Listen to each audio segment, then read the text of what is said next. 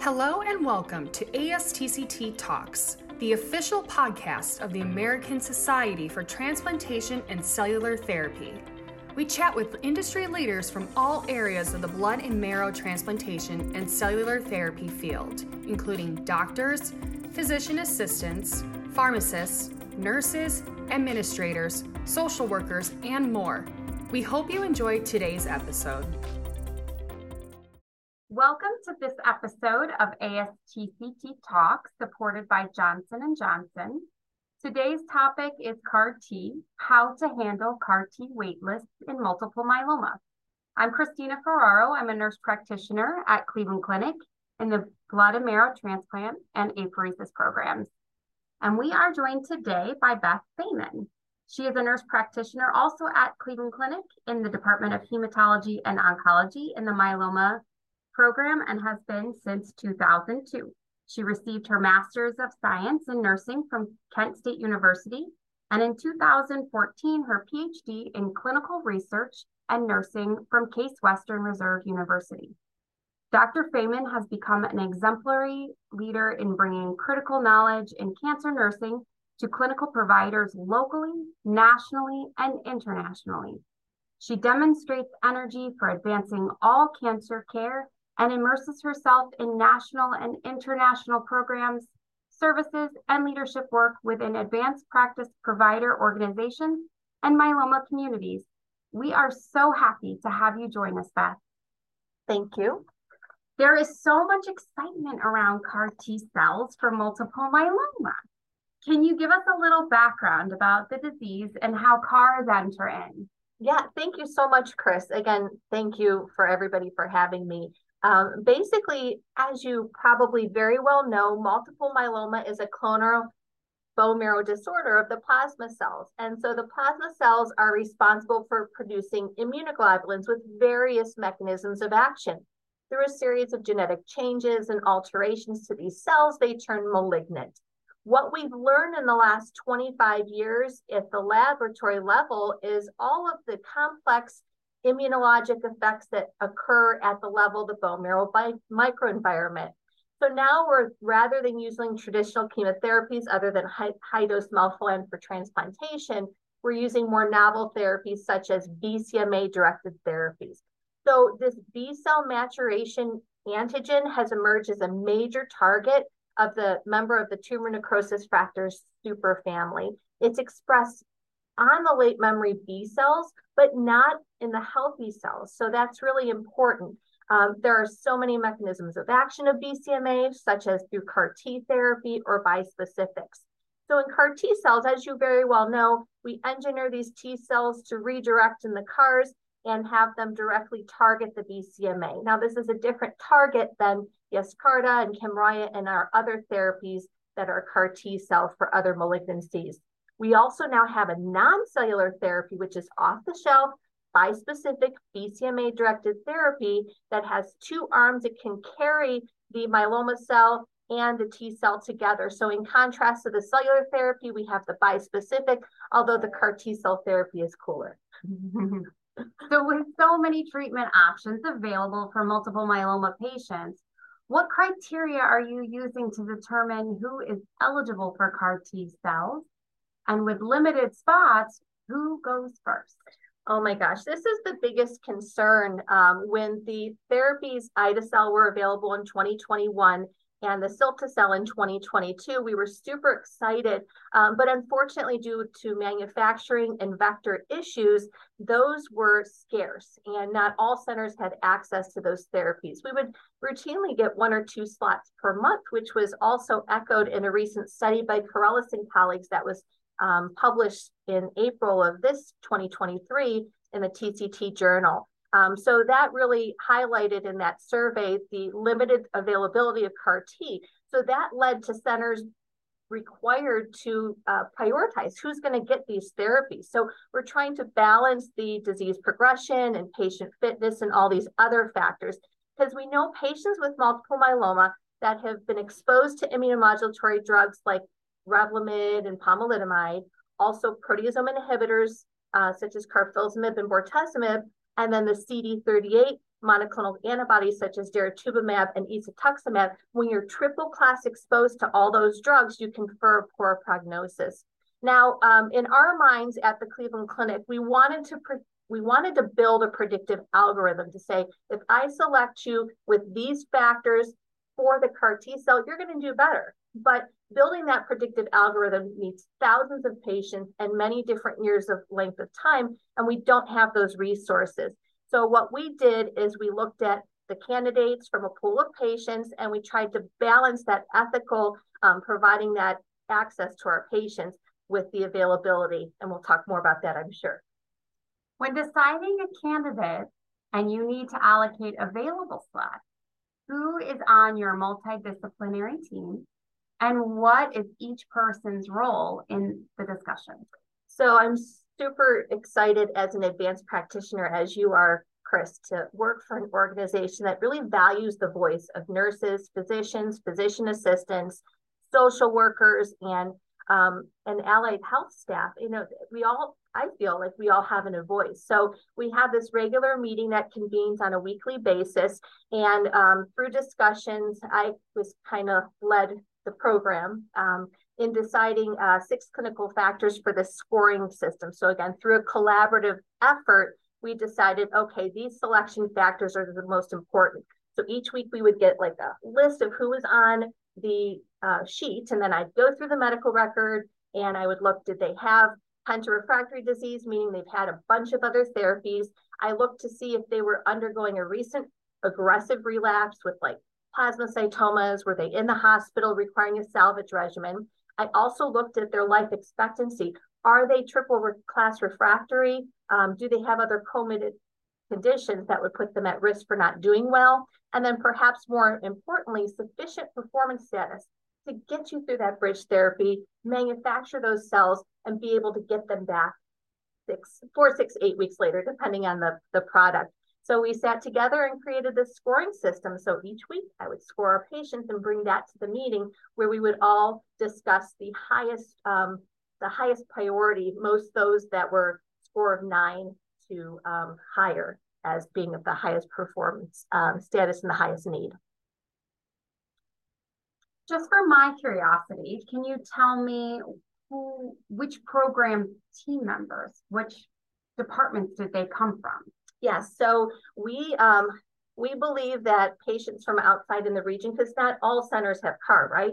And so a lot of these patients that were on the list were referrals from outside institutions. But as far as the members that were at the meetings regularly, were primarily the bone marrow transplant and the standard of care. So this was a hybrid meeting where you had, and it's not the same in most institutions. Oftentimes you're going to have just transplant cellular therapy. But at our organization, we had a mishmash or mix up of all these different physicians. So you had the standard of care physician that said, okay, my patient has been through 12 different therapies.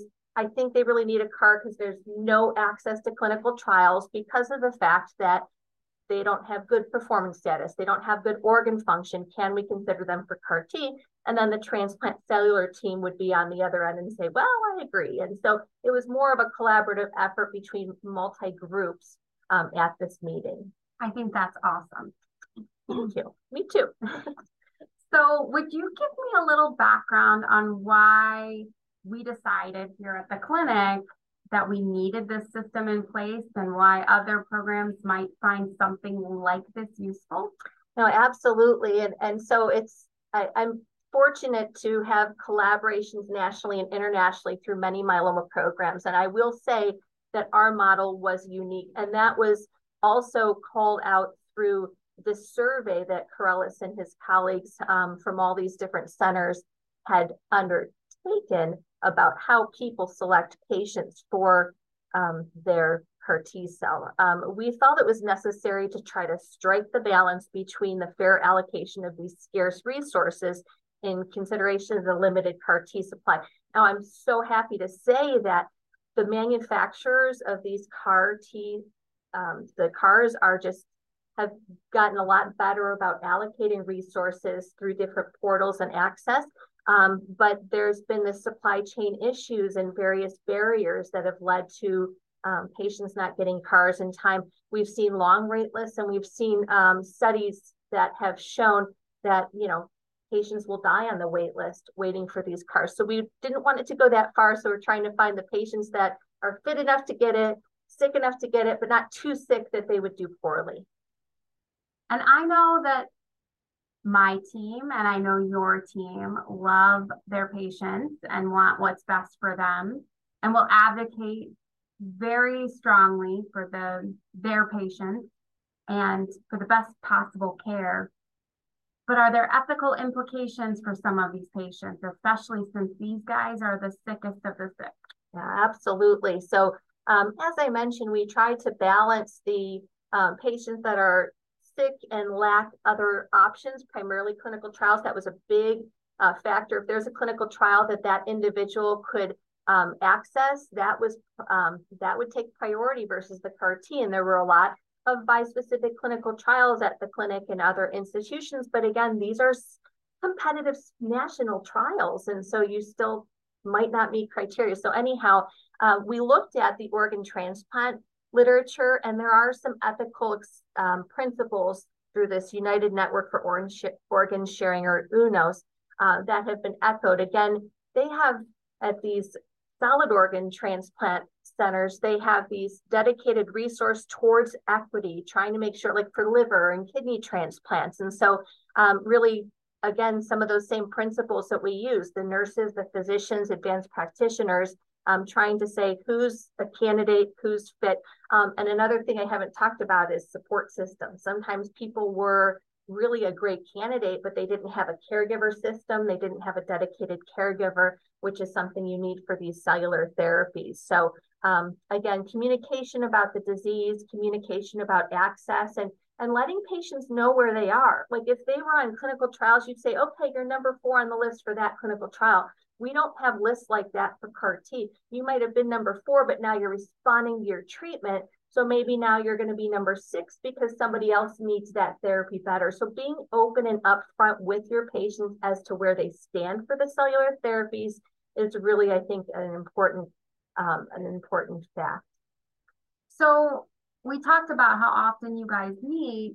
Do you notice any differences or changes in the meetings since these products have been on the market longer? Yeah, absolutely. I mean, early on when we had 80 to 90 patients on this list, and we said, okay, how do we figure out who gets it? So then we went and developed the scoring system. So we're like, okay, these patients are at the highest need. Let's just focus on these patients, and then we'll get to the others when more drug supply becomes available. So when you only had ide-cel or Abecma, then it was a lot worse than when you in 2022 had Carvykti. So that got a little bit better. But then now in October of 2022, we had approval of teclistamab, that bispecific off-the-shelf antibody. So it's a non-cellular therapy. So I can say Jim Jones needs something, and we don't want to admit him for VTD PACE, some intensive chemotherapy regimen. Let's see if insurance will approve teclistamab, and we can just provide that therapy to that person. So fortunately, we're seeing more availability of these novel therapies. So that has helped. But we also have more access to other drugs with newer targets. There's this talquetamab, which is going to be FDA approved hopefully this year, and that'll provide another option. That's a new bispecific and a not BCMA targeted therapy. That's a GPRC5D bispecific antibody. So again, will be off the shelf and available to people who've gone through CAR T, gone through teclistamab. Now they have a different targeted therapy. So when I started managing myeloma as an RN in the hospital in the mid-1990s, and we had infusional VAD with Metaports and dexamethasone high doses, I couldn't have imagined all of the science fiction that we're doing now, manufacturing their cells, the T cells, to redirect and attack myeloma. It's just been phenomenal. Yeah, for sure. 20 years in, and I've noticed a huge change from when I started to now, and it's so exciting. Yeah. So with these bispecific antibodies and all of these new therapies coming in, how will the CAR Ts and transplant really fit into the program? Well, there is a big discussion among transplanters that maybe high-dose melphalan up front is no longer going to be the gold standard of care. Unfortunately, we have numerous studies, randomized, well-done studies that show one high dose of melphalan can really keep patients in a really good remission with an autologous stem cell transplant.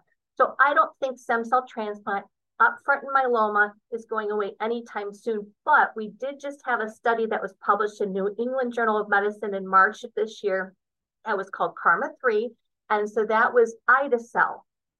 So right now the therapies are approved for 4 prior lines or more. We talked about that triple class refractory, people don't do well. Now they can get the ide-cel or cilta-cel CAR T if they've had 4 prior lines of therapy. Now this KarMMa study published last month in New England Journal shows that patients were randomized at a 2-to-1 fashion, 286 patients, and they were randomized to either ide-cel or one of 5 standard regimens. Patients that were randomized in 1 of 3 prior lines of therapy to the ide-cel did way better than the patients that had standard therapies. So I think that this critical research is possibly going to move CAR T into earlier lines of therapy. I can imagine somebody with plasma cell leukemia that goes into remission but has high risk disease, poor prognosis, would get a Abecma in their 2nd or 3rd line therapy, or cilta-cel in their 2nd or 3rd line therapy, rather than waiting too long. We also have innovative studies with bispecifics in smoldering myeloma, so not even halting the disease before it even progresses. And I can see CAR T-cell might be in there as well. So we have advanced the science so much. I worry, though, that we've advanced it too much, and people that could have done well with little therapy are now getting these big therapies because there's toxicities, right?